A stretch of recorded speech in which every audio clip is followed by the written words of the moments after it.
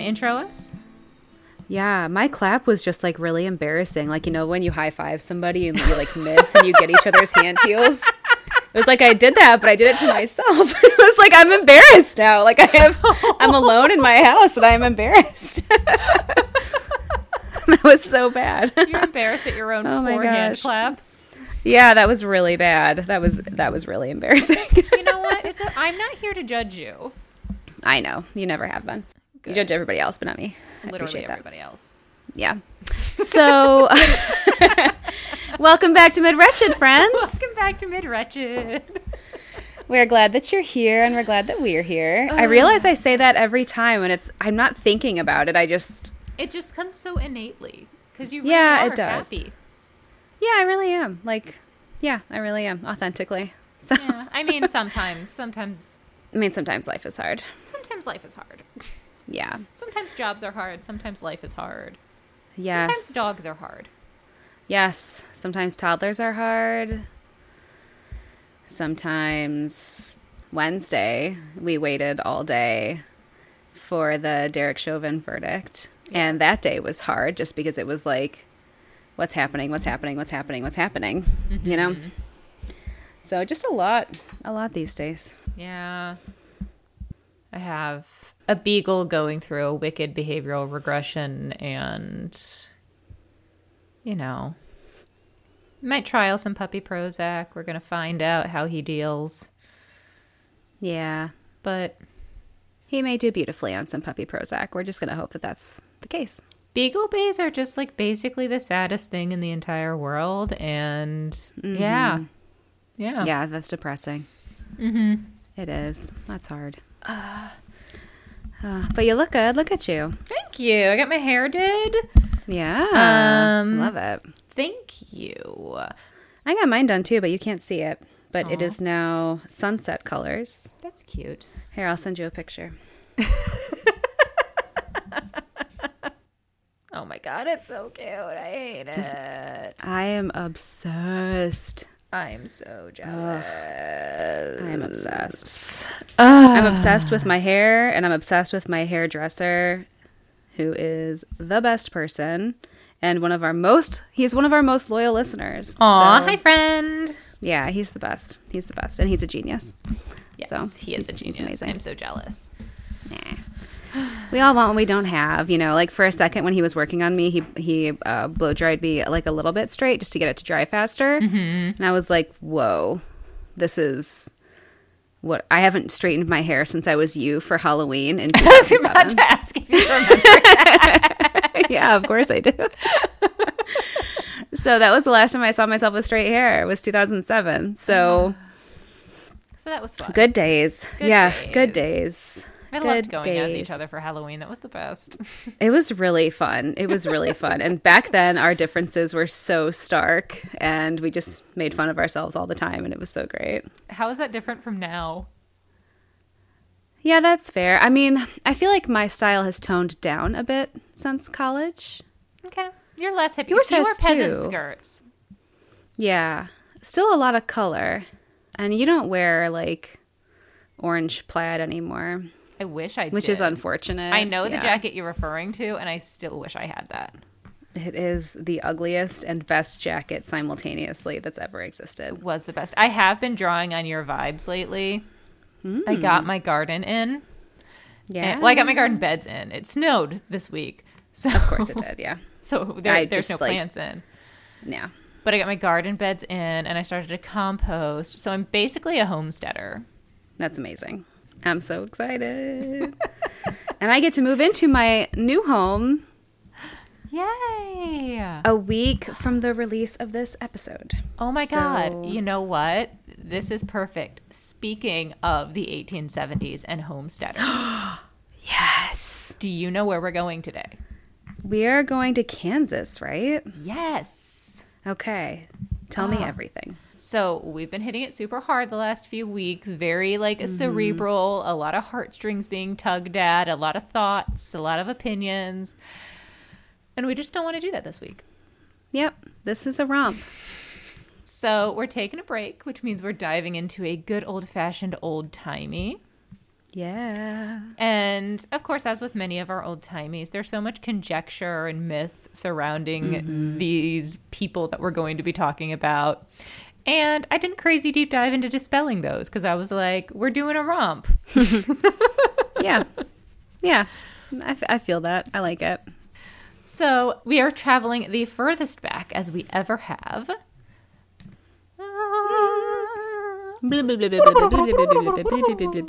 Pop into your Oregon Trail wagons. Or should I say your Osage Trail wagons.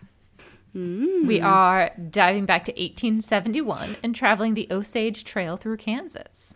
Cool. So we're going to be on the southwestern Kansas, just kind of on the other side of Oklahoma, so we are barely Midwestern anymore. Wow, okay. Living on the edge. We are living on the edge. We are wanted, dead or alive. There you go. I just choked on my fizzy water. Good. So You know how we love our scene setting, so we're going to talk a little bit about Kansas in the 1870s. yes, makes me so happy.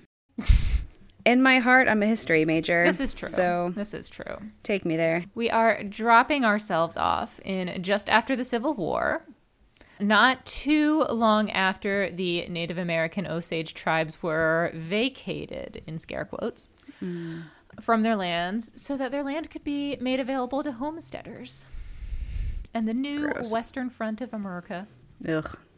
AKA genocide. AKA genocide, basically. Yeah. Anyway. Ugh. It was originally intended to be a railroad, but of course those plans got deterred once war were declared. Yes.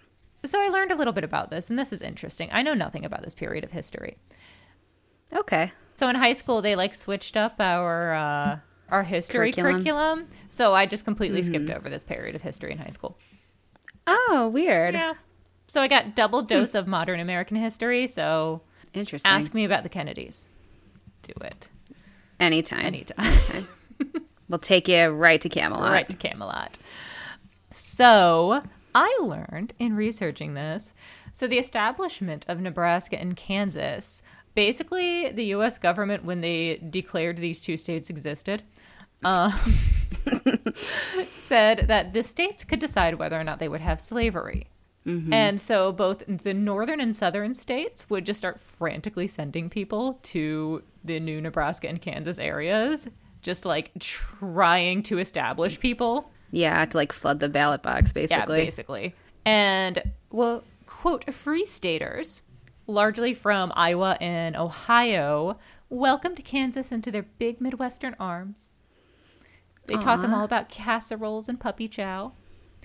And Kansas was like, we want to be part of this northern Midwestern area. Yeah, bring on the hot dish, man. Bring on the hot dish. And so, long story short, the anti-slavery side won, and Kansas officially fought on the side of the Union. Good. So y'all can take down your Confederate flags. You look ridiculous. Good job, Kansas. Good job, Kansas. You made the right choice.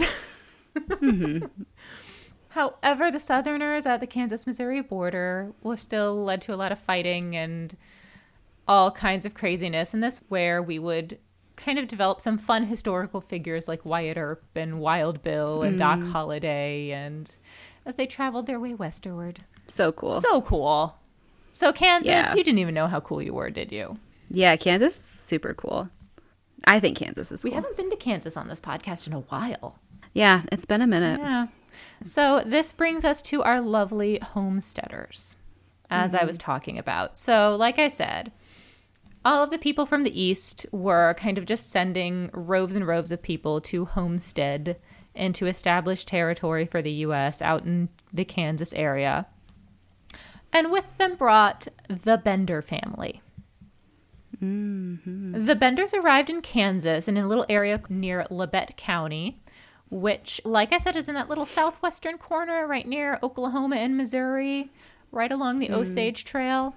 This corner of the trail was important, generally, because it was one of the few well-traveled and kind of well-mapped trails out westward. It was also along what we now know of as the Trail of Tears. Yeah. Which led into Oklahoma and Texas, where many, many tribes were forced off their land to settle for families such as the Benders to make America great. Well said. In October of 1870, two of the four Benders that we will come to meet traveled to Kansas.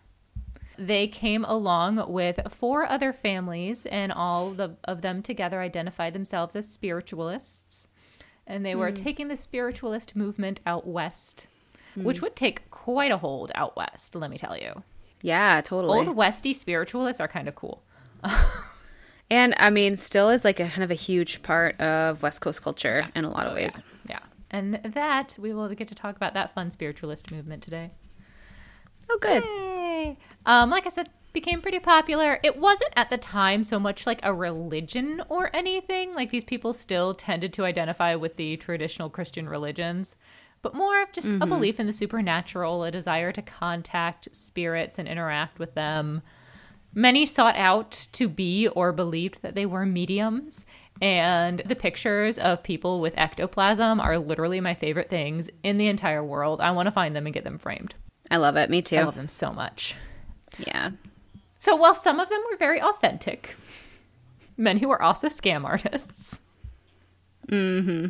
And others believed many of them to be devil worshippers and witches and all of that.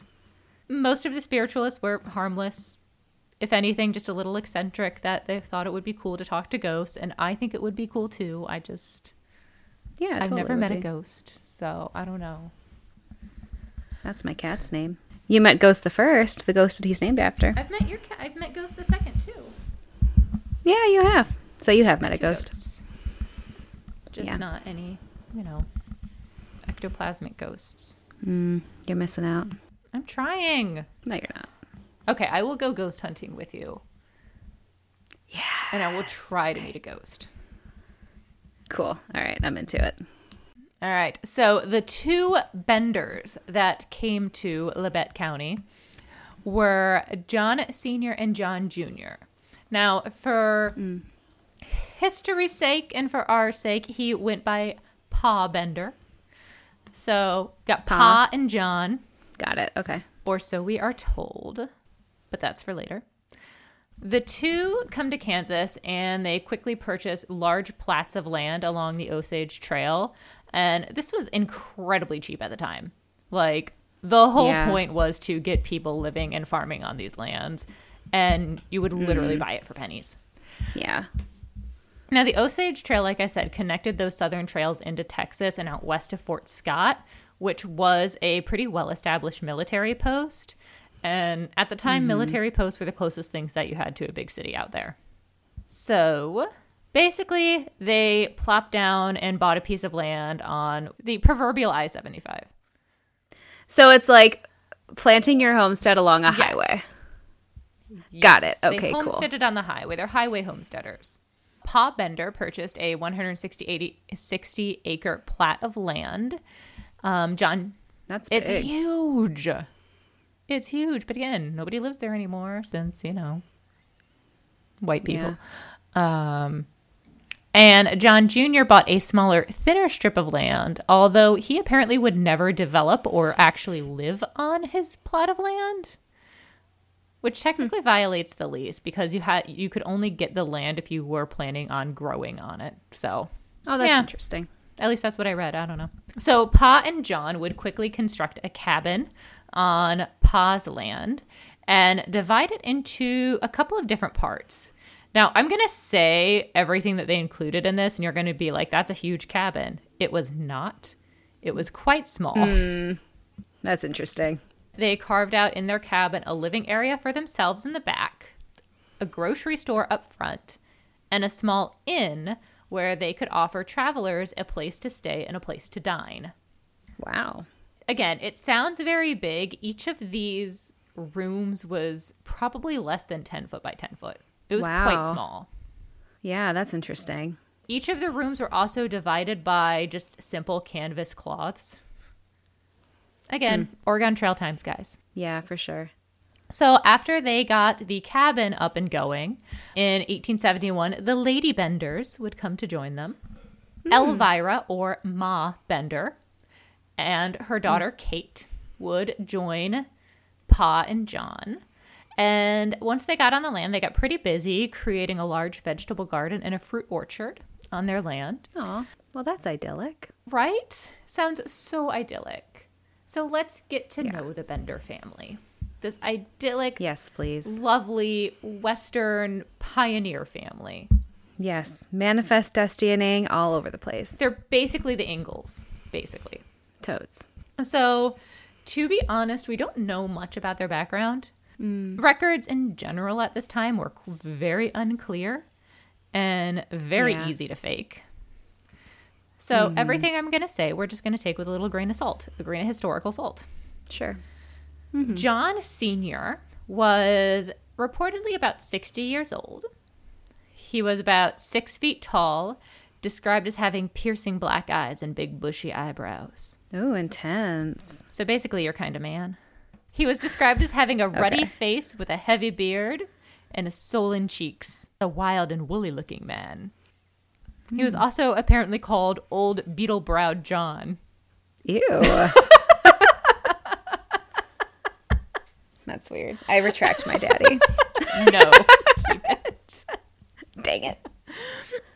He was described to speak in what seemed like a German accent, or maybe Netherlands, or maybe Swedish.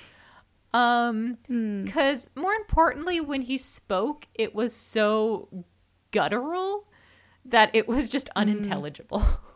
That's so interesting. And then there was Elvira, or Ma Bender, apparently about 55. Now, she was described both as raw-boned and as heavy-set. And I don't know how to set those two together. What is raw? I don't know.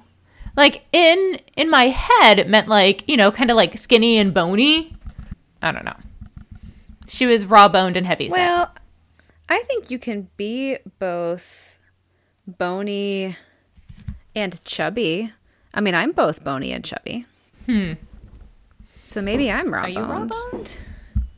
I'm not raw-boned. I mean, I'm bony, but I'm flabby. But, like, my bones are prominent. Like, even in my heaviest days, my bones have always been pretty prominent. So maybe that's just, maybe she looked like me. Okay. Maybe you and Ma just have prominent bones.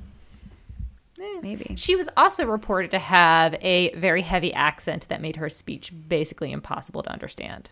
I wonder where they were from. Nobody's been able to quite figure that out. Like, there aren't great immigration records, and, you know, we'll find out that maybe these just aren't the most honest people in the world. That's true. Maybe. Ma was described as, quote, so unfriendly and had such sinister eyes that her neighbors called her a she-devil. Oh my.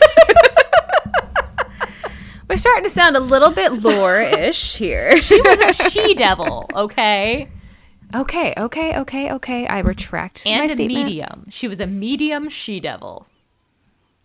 Not like a large she-devil, but like a, A medium raw-boned she-devil. raw-boned she-devil. Rad. I aspire to that, and I want it on a t-shirt. This is also probably something that you do or will do as you get older, boil herbs and roots as healing potions. Yeah, I do that. Yeah. How are you not Eastern? How are you not a babushka? Well, the problem is I'm only 32. You gotta give me some time. I promise I will, babushka. Okay. Anyway, reports said that men were afraid of her, even the men within the family, which I like. She sounds a little bit Belgunnis-y. Maybe she was Belgunnis. Who knows? Maybe. Timelines don't line up. Timelines do not. Listen, we don't need timelines. So then we get to John Jr., who is also a little bit of a mystery man, because we have very differing accounts of him. Now, he spoke more fluently than the others. He had definitely a clear German accent. He was described as about 25, handsome, auburn hair, mustachioed. Cute. I was also prone to laughing aimlessly. I like that descriptor. Some say that this laughing was because he was a, quote, half-wit. Other people said that it was just a clever disguise of his cunning. So, you know, we're just getting deeper and deeper into mystery territory and lore territory. Yeah. But we might come to find out, I don't know, he's not quite the person he presents himself to be. Who knew? Yeah. Now, Kate is the real charmer of our story here. All right, Kate is described to be about 23 at the time of our story. Friendly, chatty, a great speaker, a slight accent, and a clear flirt. Saucy. Now, she was reportedly the most accepted of the family within the community and the most kind of like social and involved. She was really quick to chat you up, invite you over for food. She attended Sunday school and kind of made her presence known within the community. And she also heavily advertised her skills as a medium, a healer, and a psychic. Gotcha. You can kind of search and find old pamphlets where she would advertise her services as Professor Miss Kate Bender. Ooh, I like that. She would give sermons where she advocated not only for spiritually seeking guidance, but also for free love and nudity. So, like, let's talk to some ghosts and hang out naked, which I'm all about. Yeah, I like it. Most stories will tell you that Kate and John Jr. were siblings, but it's also believed that they were possibly lovers or husband and wife. While also being siblings? That's the question here, because Kate might have preached for pro-incest. Yeah. Yikes. Yeah. So anyway, basically I kind of imagine them as the Firefly family from The Devil's Rejects. Yeah, totally. So these lovely folks move into this little cabin that they built about 100 yards off the main drag of the Osage Trail. They open an inn and a grocery store in their cabin.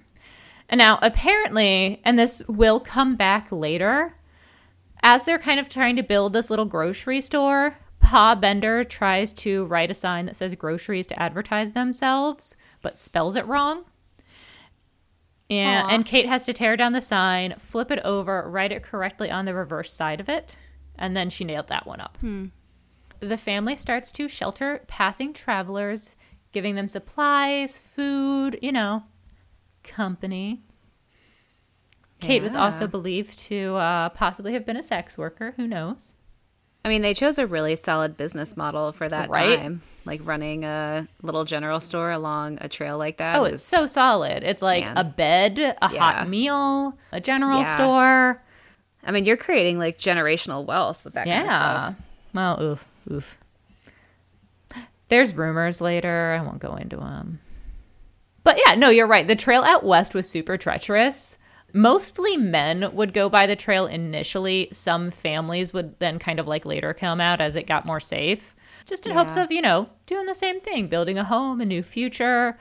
Some people would travel with everything that they owned, like everything that they owned. Some people would just travel with nothing more than a few coins in their pockets.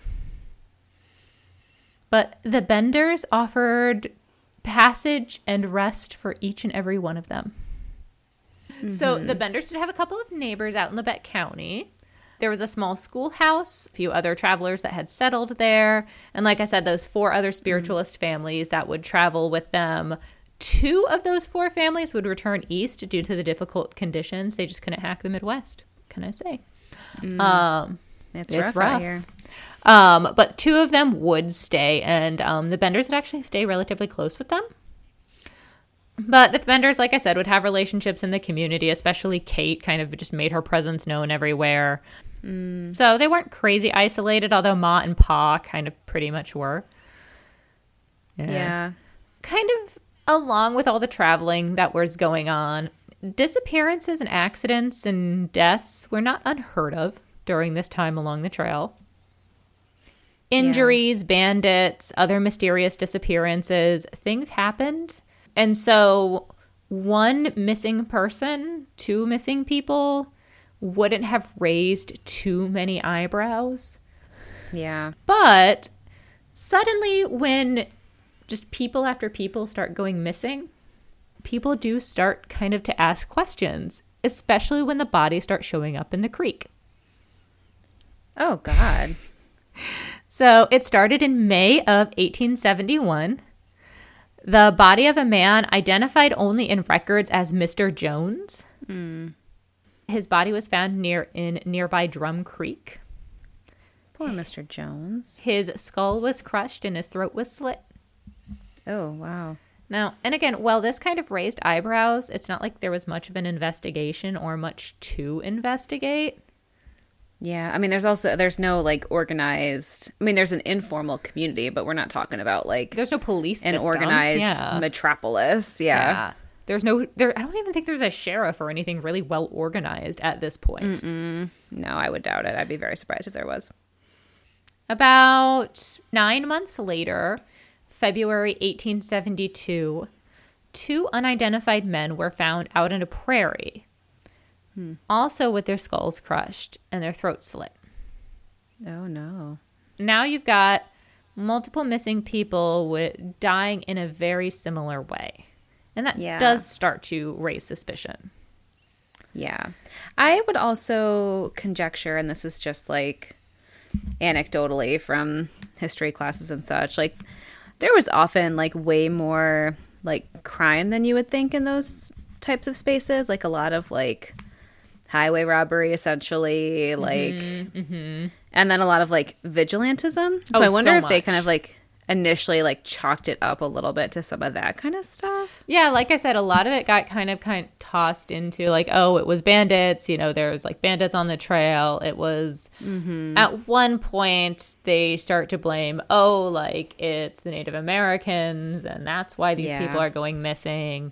So there was just a lot of rumor and a lot of, you know, gossip about what was going on here. Yeah. And again, like you said, it's not like there's a formal way to investigate all of this stuff at the time. And then later in the winter of 1872, a man named George Newton Longcore was traveling with his infant daughter, Mary Ann. They left Independence, Kansas to settle out in Iowa. So they're actually going the other way. Oh, interesting. Yeah. And just happened to pass through the area.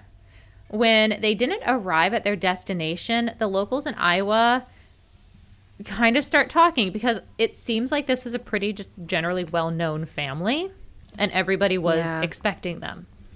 And that's not like that long of a trek either. No, it's really not that terribly long of a trek. And I mean, we're talking about, okay, people go missing for a couple of weeks. If they're arriving at their location a week or so later, that's not crazy. But then if more time goes on. Yeah, especially with an infant. Yeah. That's scary. So a former neighbor of Longcore's started to get kind of concerned about the father and the child. And he would eventually go looking for them. So he would jump on the trail to go looking for the family. That man's name was Dr. William Henry York. Nice name. I know. Nice name. Very nice family. A very well-known family in the area, apparently. They were like the Pritzkers of the, of the Old West. And I say that because, so he was a very well-known doctor in the area. He had 2 brothers. One was a colonel in the Army, Colonel Alexander York. And the other, Edmund York, was a lawyer and politician. All of that to say, this was not the family to mess with if you're trying to get away with murder. Right. So George Longcore and his daughter go missing in 1872. By the spring of 1873, Dr. York jumps in his wagon and heads out to Kansas trying to find them. So he heads out along the Osage Trail, exploring and questioning all kind of this little small homesteading villages along the way. He comes upon this small group of spiritualists in Labette County. He enters the Bender's grocery store and inn to inquire, hey, have you seen my missing friend George and his infant daughter? And, well, we know he made it into the inn and the grocery store. We don't know what happened after that. No way. Oh, I actually just got some chills, like literal goosebumps. Yeah. Because I thought that this was going to be like, oh, here's the turning point. He's going to make a discovery. Oh, no, nobody's making discoveries just yet. Okay. We can only try to put together the pieces of what happened to Dr. York. Gotcha. So based on my research and what people have conjectured, here is what's most likely happened to Dr. William Henry York. Okay. Sometime in earlier mid-March of 1873, he enters the grocery store, was most likely quickly approached by Kate or John Jr. Dr. York began chatting them up, was quickly charmed into their good graces. Reminded of how tiring his journey must have been, how weary he was from the trail, he was invited to rest for the night at the inn and offered a warm, hot, home-cooked meal. Now, perhaps, and according to his family, just based on his personality, maybe he tried to resist. Maybe he tried to say, no, I need to get back on the trail. I need to look for my friend. But perhaps the idea of a hot meal was too tempting. Perhaps Kate flirted him up and charmed him. Maybe she even offered her spiritual powers to offer him the answers that he was looking for. All we know is that Dr. York agreed to stay for the night. So after settling in, Kate walks him over to the dining area. She sits him at a small table in front of a dirty stained canvas cloth that was separating the Bender's living area from the inn and the dining area. Ew. Yeah, I know. Gross. Kate chats him up while Ma prepares a hot meal. Pa and John Jr. work their way slowly behind this cloth, keeping out of the way. As Dr. York, weary from the road, settles in, mesmerized by Kate's spiritual powers and her promises of answers to his questions, Pa emerges from behind the blood-stained curtain with a hammer and attacks, hitting him bluntly in the skull. Ugh. The family all checks. Pa hits him a second time to make sure that he's unconscious. The family quickly rummages through his things to grab any cash or useful supplies that he might have had on hand. Wow. He's then dragged down into the cellar, where his throat is slit to finish off the job that they started in the dining room. Do we know where we get this account from? Partially put together by their excavation of the cabin. Oh, wow. And there were a few survivors of this family. Interesting. Okay. Only after what we're going to talk about would they come forward to share with us what would happen. That Kate would offer to contact ghosts of their family for them, or Kate would flirt with them. Kate would offer them sex. I mean, whatever works. Whatever. Well, that was exactly what it was. It was literally whatever works. Yeah. That they would then be sat in front of this stained canvas curtain. And reportedly, according to survivors, Kate and John Jr. were very insistent that they sat in front of this canvas curtain. Oh, so it would put them in like a specific spot. So much so that one man initially said, no, I'll just sit on the other side of the table here. And Kate began to threaten him with a knife. Oh. Luckily, since he wasn't cornered, he was able to run out. Oh, my. He survived to tell his tale, and that's how we know the series of events of what would happen when you came to stay with the Benders. Gotcha. The information about the throat slitting, we'll come to find out how we know about that later. Okay. Yes. Now, the Benders would, it would seem, wait until late into the night, ensuring that nobody around would see them, take the bodies out to the orchard, and bury them amongst the trees. Oh, that's eerie. Yeah. Like I said, Dr. York was not the person that you wanted to kill if you wanted things to go unnoticed. Yeah, totally. It was only a few weeks after he basically didn't come home. Yeah. It was a few weeks. Nobody had heard from him. Nobody had gotten a letter. His brother, Colonel Alexander York, managed to put together a company of 50 men to march from Fort Scott into Labette County. I love it. Now, he didn't know exactly where he was going. He only knows this is the trail that my brother went down. So similar to what Dr. York did, he would stop along like every little homesteading town. So they questioned every traveler they came across, visited every military base, everything that they could. And it's as early as March 28th that Colonel York arrives at the Bender Inn, accompanied by a man named Mr. Johnson. No first names. Yeah, why not? Yeah, why not? We don't need them. Yeah. Colonel York explained to the Benders that his brother had gone missing and asked if they had seen him. Now, one of the family, and most likely John Jr. or Kate, because Dr. York could understand them, told them that Dr. York had been there, actually. They said he had seen them. You know what? It was probably a gang of Native Americans that took off with him. That's probably what happened. Yeah. Huh? And Colonel York says, you know what? That makes sense. Okay. I take it. Thanks them for their information. And they're like, hey, you want to stay for dinner? Oh, no. They're getting greedy at this point. Yeah. But Colonel York stays for dinner that night without incident. Interesting. However, so he would stay that night for dinner and then leave to go, because remember, he has an entire company of men that he's traveling with, Right. and went back to them after dinner. He remained in the area, continuing to kind of do the local search for his brother and any potential leads. And this is why I don't think that the Benders were actually that smart. Yeah. Because if they're like, oh, yeah, no, it was a local Native American gang, obviously then Colonel York's going to stay around and, like, look further. Right. Yeah. Yeah. And wait for that information. Now, while he is in town, York sees a woman fleeing from the inn.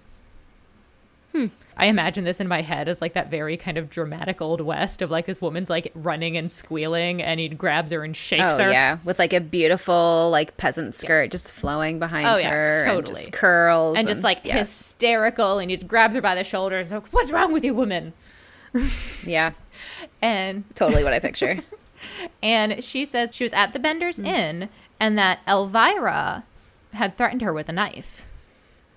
So Colonel York is like, I'm a big lawman. I'm going to go set this straight.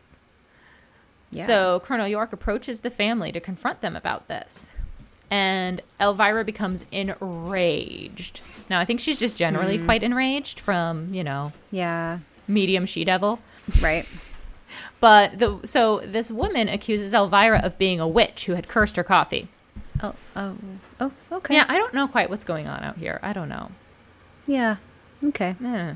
I mean, that's one way to do it. But they weren't poisoners, which is odd, but okay. I mean, maybe Mom was getting bored and just wanted to try something new. Yeah, I mean, who knows what they got up to. Yeah. So Ma, of course, denies this and orders everyone to leave her home immediately. Now, what's interesting is that, so apparently in doing this and in this rage, she maybe let down the ruse a little bit that she was not understandable and that she didn't speak English. Really? Her English came out completely comprehensible and completely unaccented. No way. Yeah. So that was a sham. It was a sham. They were literally faking being like fresh immigrants. That's ridiculous. Now, of course, everybody thinks, like, that's weird, but the Benders are also weird. So. Yeah, true. So, Colonel York tries to leave, but Kate is like, oh, no, like, let's talk it out. Let's smooth things over. Let me, like, just charm your pants off, right? Right. So, she invites him for dinner again, and she says, well, come for dinner tonight, but come alone. Wink, nudge. Yeah. And she says, Sus. And she says, I can use my powers to help you find your brother. So York accepts the invitation against the advice of his company men. They're all like, this is sus. Yeah. Don't do it. But he's like, no, I want to find my brother. So. And maybe he knew that they were the key, even if he didn't believe that it was like, that she was going to like hold a seance and tell him where to find his brother. Like, he was suspicious enough, to know that this is like the trail. Yeah. Now, however, shortly before dinner that night, the town called a meeting. The locals of the area were all gathered together at the local schoolhouse to finally discuss all of these local disappearances. 75 local men, including York, John Jr., and John Sr., were all in attendance. Oh. At that meeting, the town officially agreed. They said, we will search every home between Hill Creek and Drum Creek where the bodies were found. Wow. So they just all, again, no search warrants at this time in this area, nothing. They're just like, nope, town agrees. Right, We're all you just doing do it. what you're going to do. Yep. Yep. In a way, there's a beauty in that. But in a way, man. yeah. Now, apparently, even John Jr. and John Sr. voted in favor of this. Because, like, what are you going to do? You're going to be the only people that don't? Right, you can't not. Yeah. Now, apparently, there was already some suspicion of the Benders and their neighbors, the Roaches. The Roaches were another part of this spiritualist clan. So whether or Gotcha. not the Roaches had anything to do with this, we will find out that they had some stolen property from some of these people that had gone missing. But who knows? That's interesting. Yeah. But they could have, like, I mean, maybe they were just in, like, a little, what they thought was just, like, a robbery ring together. Like, they may not have known the full extent of everything going on. Yeah, exactly. Like, oh, I don't know where you got this, but I'm not going to ask questions kind of thing. Right. Yeah. Thanks for sharing. Unfortunately, they could not do the searches that night. Apparently, some terrible weather rolled in and stayed over the next few days. I also don't know if Colonel York ever got that dinner on that Friday night or if they canceled that dinner invitation. That's interesting. But over the next few nights, weather conditions basically put the town at a standstill. And it wasn't until 3 days later, so 3 days after this township meeting, that a local man named Billy Toll was driving his cattle past the Bender property. And he notices that the inn and the store looked completely abandoned. And the animals seemed hungry and neglected and just roaming on their own. Oh boy. Again, sadly, the bad weather continued. Nobody's seen the Benders in these last few days. It was another 2 to 3 days, so now we're 5 or 6 days after the day of the town meeting before anybody could ever get into the Bender home. When the town finally got to the home to search it, the entire cabin was abandoned. Oh, snap. It was emptied of any food, clothing, or personal possessions. The only thing left behind was a disgusting, stale, sticky, irony smell. Oh, ew. Following the stench led them to a location underneath the bed in the back of the house, Oh, God. where they found a trap door under the bed nailed shut. Good Lord. The company of men were eventually able to pry it open, and underneath that trap door, they found a cellar about 6 feet deep. The floor just completely covered in coagulated blood. Ew. Oh. Like, just stale stench. Awful. God. Now, whatever poor human had to search this, Yeah. no flesh and no bodies were found in that cellar. Oh my gosh, they were just bleeding them down They there. were just bleeding them. Wow.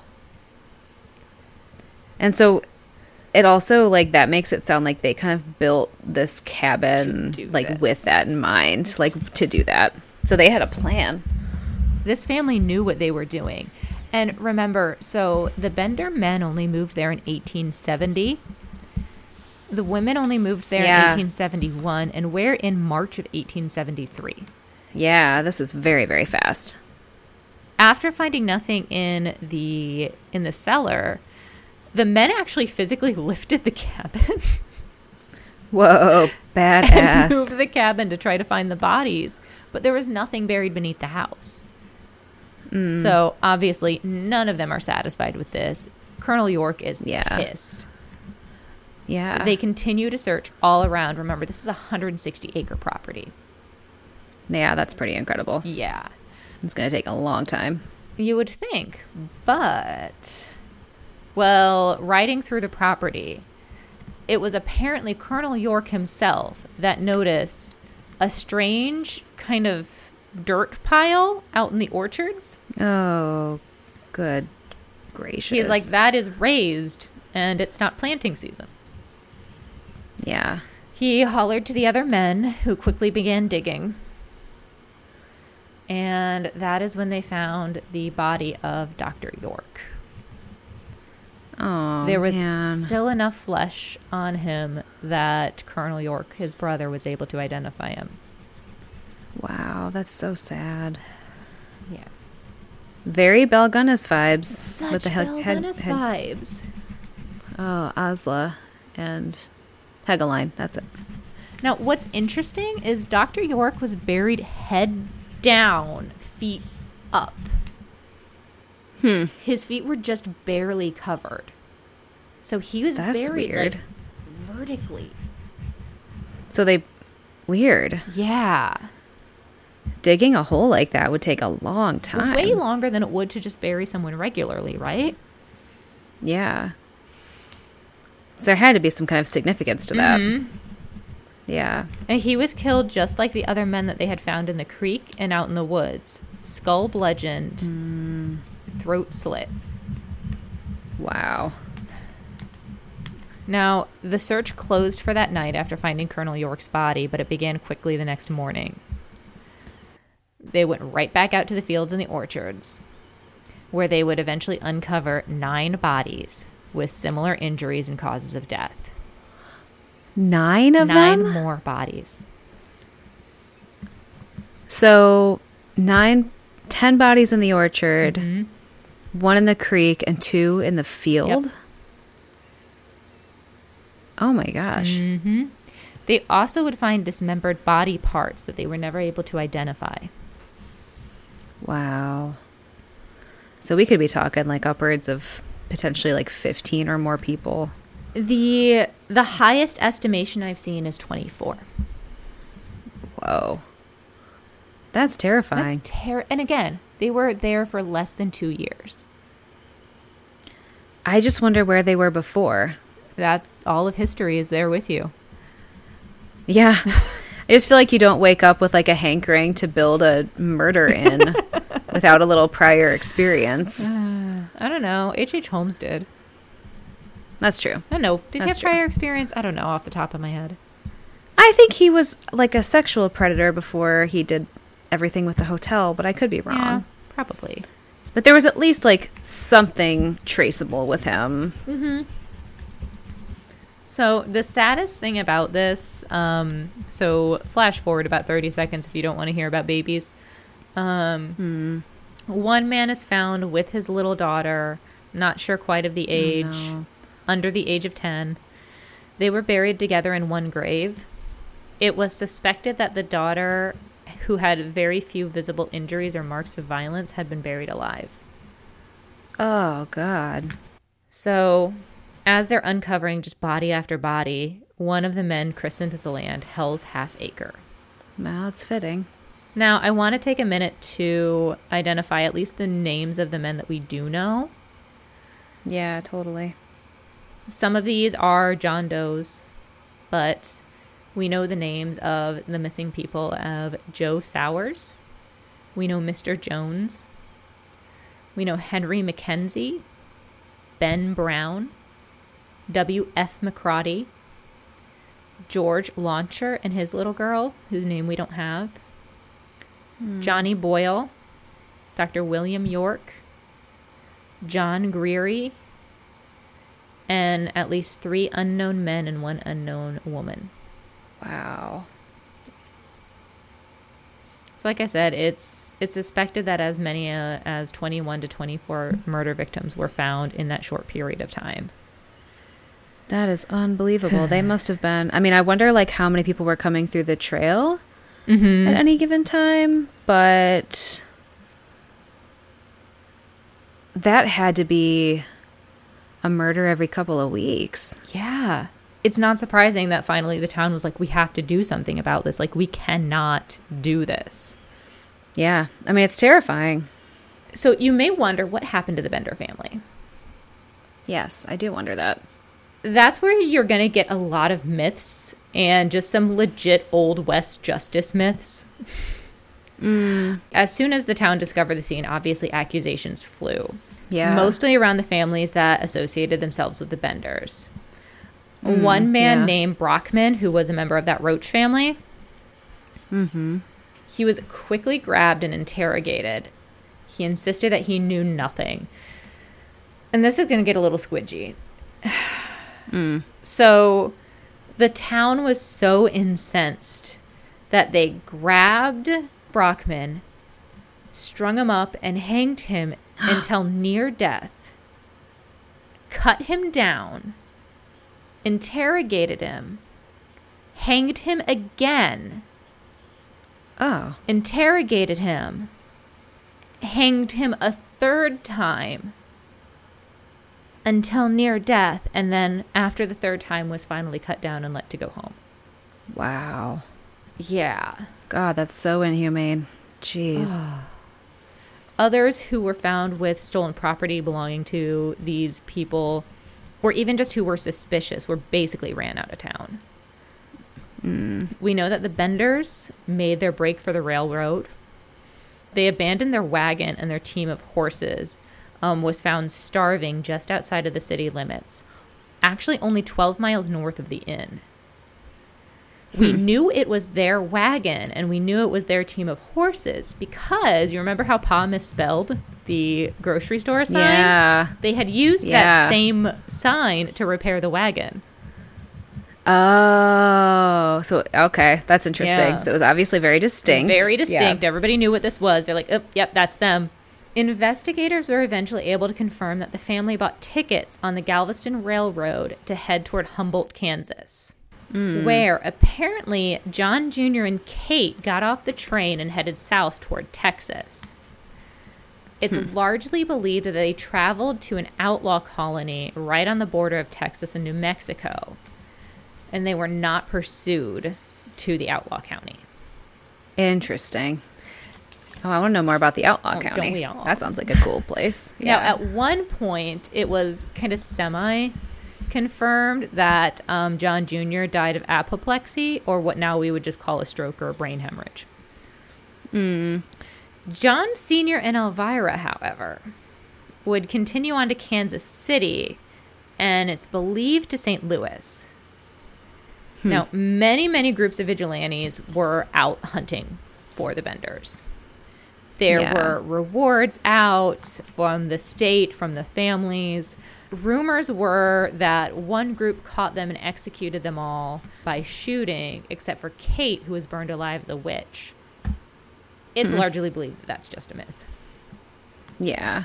Another group claimed that they caught and lynched the whole family and threw their bodies in the river. Again, myth.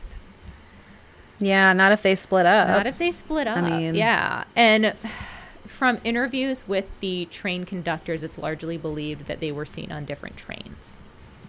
No one ever stepped forward to claim the very handsome reward offered by the state of Kansas.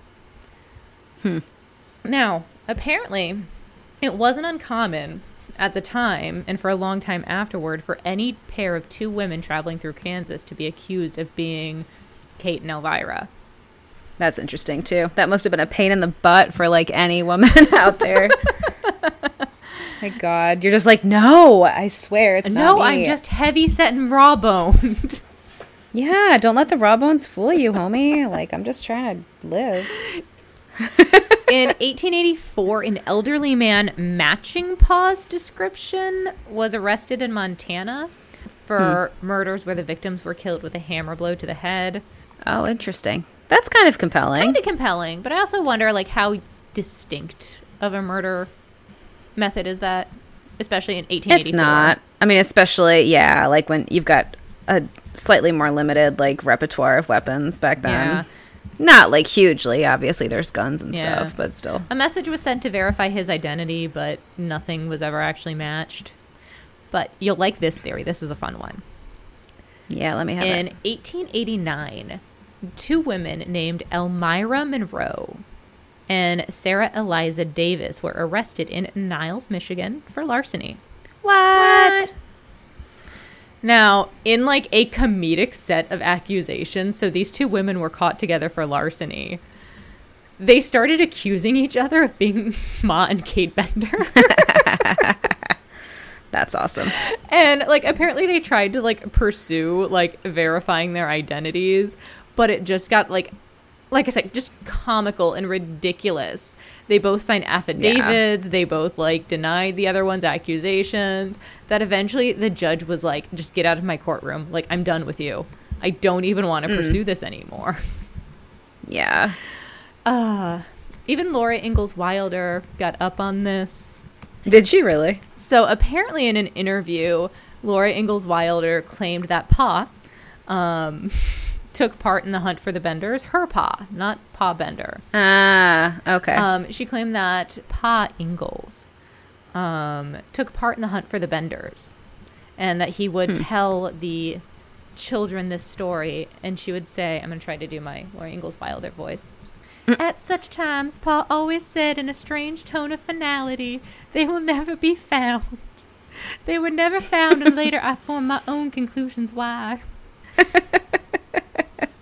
So she's basically saying that her Pa chased the Benders out of town. Yeah. Okay, Laura Ingalls Wilder. Yeah. Okay. Most people don't believe this, mostly because we have the family records of her family that they had already left Kansas. They had been out of Kansas for 2 years before the Benders were even exposed. Oh, dang. So they had very, very little overlap with the Benders in the state. Yeah. I mean, every family has its little myths that they latch on to that are, like, obviously not true, but everyone believes it anyway. Oh, yeah. Every family has them. Yeah. So I won't take that away from you, Laura Ingalls Wilder. No, you do you. You do you. So we can talk about the theories about who these people were. Because like you said, nobody just, I'm going to open a murder in. Yeah. So it's largely believed that the family, part of the family, wasn't quite a family. Yeah. Pa is, the best records indicate, but still with no verified evidence, suspect that he was actually a man named John Flickinger, born in either Holland or Germany. Some say that he would go on to die by suicide. Some say that Ma and Kate went on to murder him. Interesting. Because I don't know if they, like, separated at the train and then, brought back together. I don't know. John Jr., so left at the home, actually, was a Bible. Because, a Bible. A Bible was found in the home with some personal notes written into it. And the personal notes include the year that he was born and the name John Gebhardt. Oh. So interesting. It's unclear if he was actually biologically related to them at all. Yeah. Or if he just kind of came in for the ride.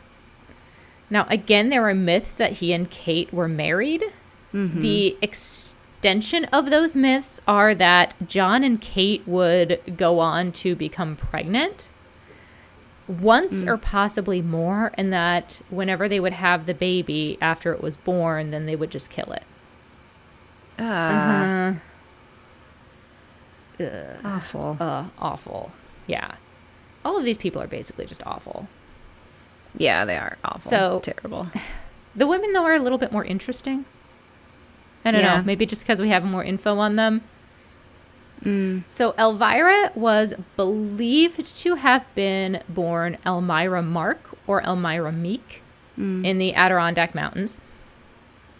Pretty. Yeah, very pretty.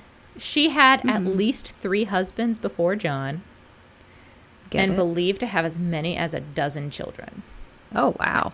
Now, most reports seem to indicate that Kate actually was her daughter. So those two actually were related. That's so interesting. Now, Elvira is suspected of killing most or all of her husbands before John. Oh. Her first husband, Griffith, died suddenly, quote, of a bad place on his head resembling a dent. Oh, come on. Meat grinder.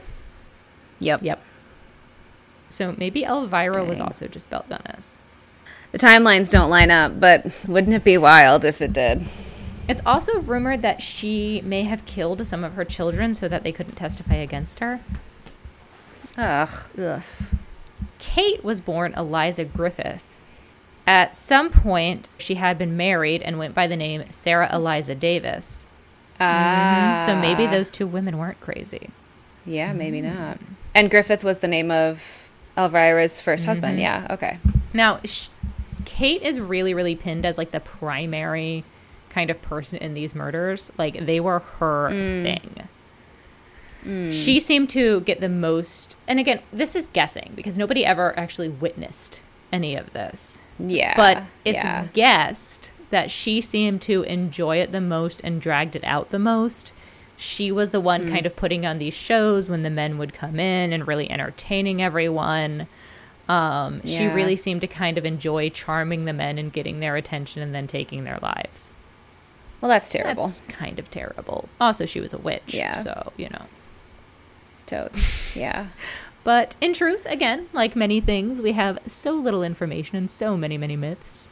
Yeah. And they were potentially really lying about like pretty much everything. Like, how do we know that she was actually 23? How do we know that, you know, all these different things? How do we know who any of these people even are? Yeah, it could be like any combination of any of these theories. That's the wild part, because it's not like the theories are necessarily like related to each other. No. Like we just have different names. Yeah. And no common places other than who we think are actually a mother and daughter. Yeah.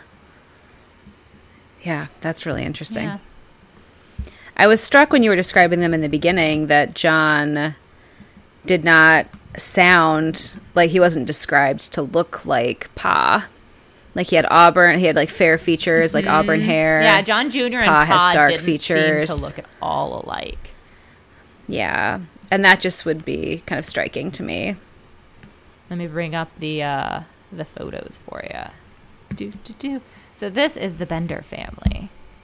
Oh my! Wow. Yeah. So I don't know what you can tell under this.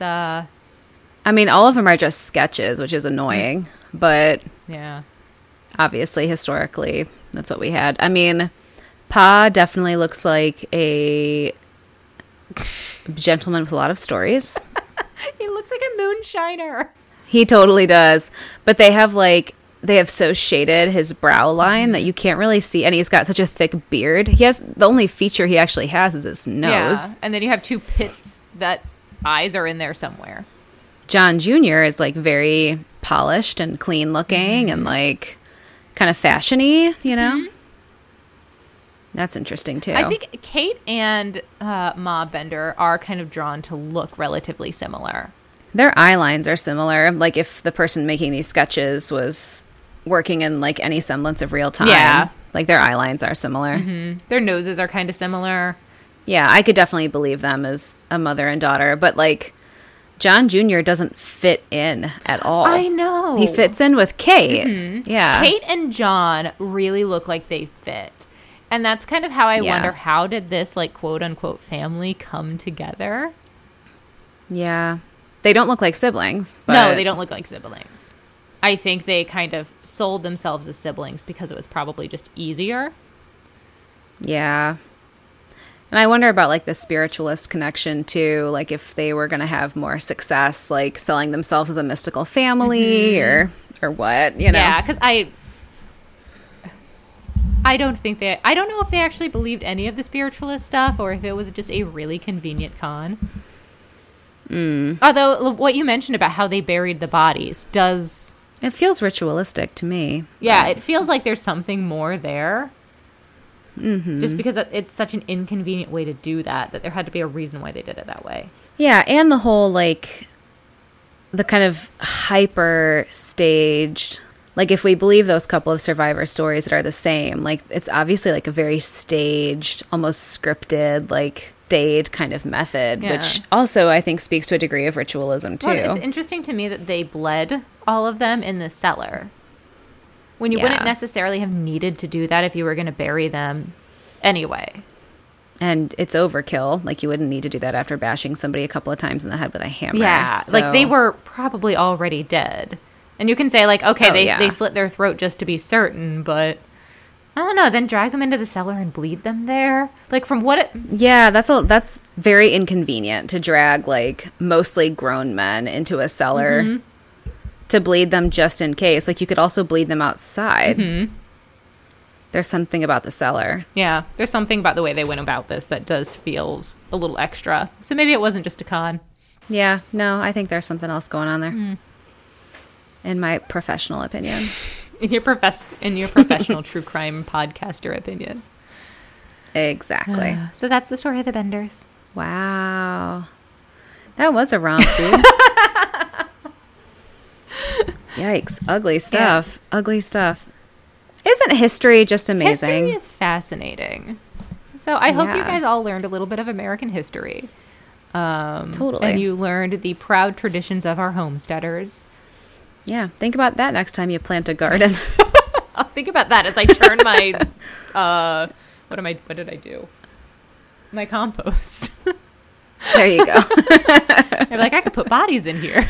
Yeah, I mean, you're turning your, like, a pile of, like, deliberate rot. That's what that is. So it's a good deliberate rot. I return earth to earth. Really interesting and creepy. I knew, like, the moniker, the Bloody Benders, but I didn't really know the story. Yeah. So I learned a lot today. Yay, good. Thank you for educating me about this particular corner of American history. Anytime. Kansas, you're fucked up.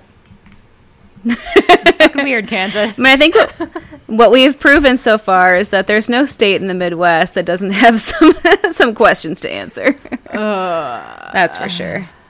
That's for sure. Which state do you fear the most after 33 episodes? Ohio. Yeah. Yeah. No doubt, Ohio. We haven't even dug into any of the big cases I want to cover in Ohio. I know. That's the crazy thing. Like, we've been doing a lot of Ohio cases, but not, like, aside from Sowell, not, like, the huge high-profile Ohio cases. Yeah, I have a list that I'm, like, intentionally spreading out, because Ohio's fucked up. I think Ohio and Missouri. Missouri's a lot of land. Uh-huh. It's a lot of land. And a kind of a different, like, feel than any place else in the I mean, I've been to every Midwest state. And Missouri feels different. I don't think I've been to... I haven't been to Iowa, but I've been to all the rest. We should go. Yeah.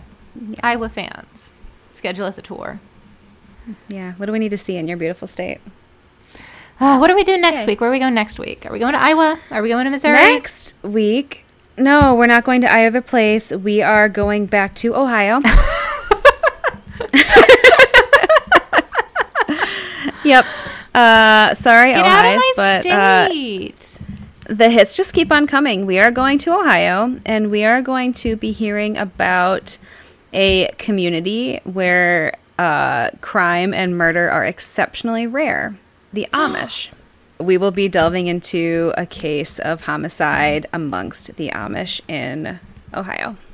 I'm really excited for this. So there you have it. Yay! Yeah. It's a good one. I can already feel it. All right. Kick ass. I'm so excited. Yeah. Yeah. I'm ready. So come back for that, please. Stop bogarting my and state. I can't help it. It's not my fault that you guys are messed up. So come back for that, please, especially you Ohio people out there. And keep hanging out with us on the socials at MidWretched everywhere. We love hearing from you and talking to you and engaging with you. And we are glad, as always, that you're with us. Yay! Yay! All right, should we sign off? My computer's about to die. Oh, yeah, let's probably do that then before we're forced to. Yeah. Okay, people. So we heard about some terrible stuff today, but don't be terrible. Be nice. And eat cheese. Yeah, and we love you. Bye! Yay. Bye!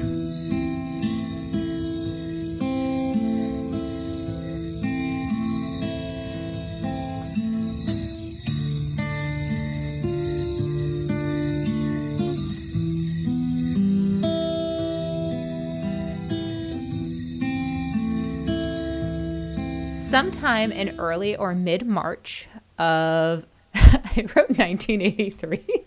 I don't know why. What if it was, though?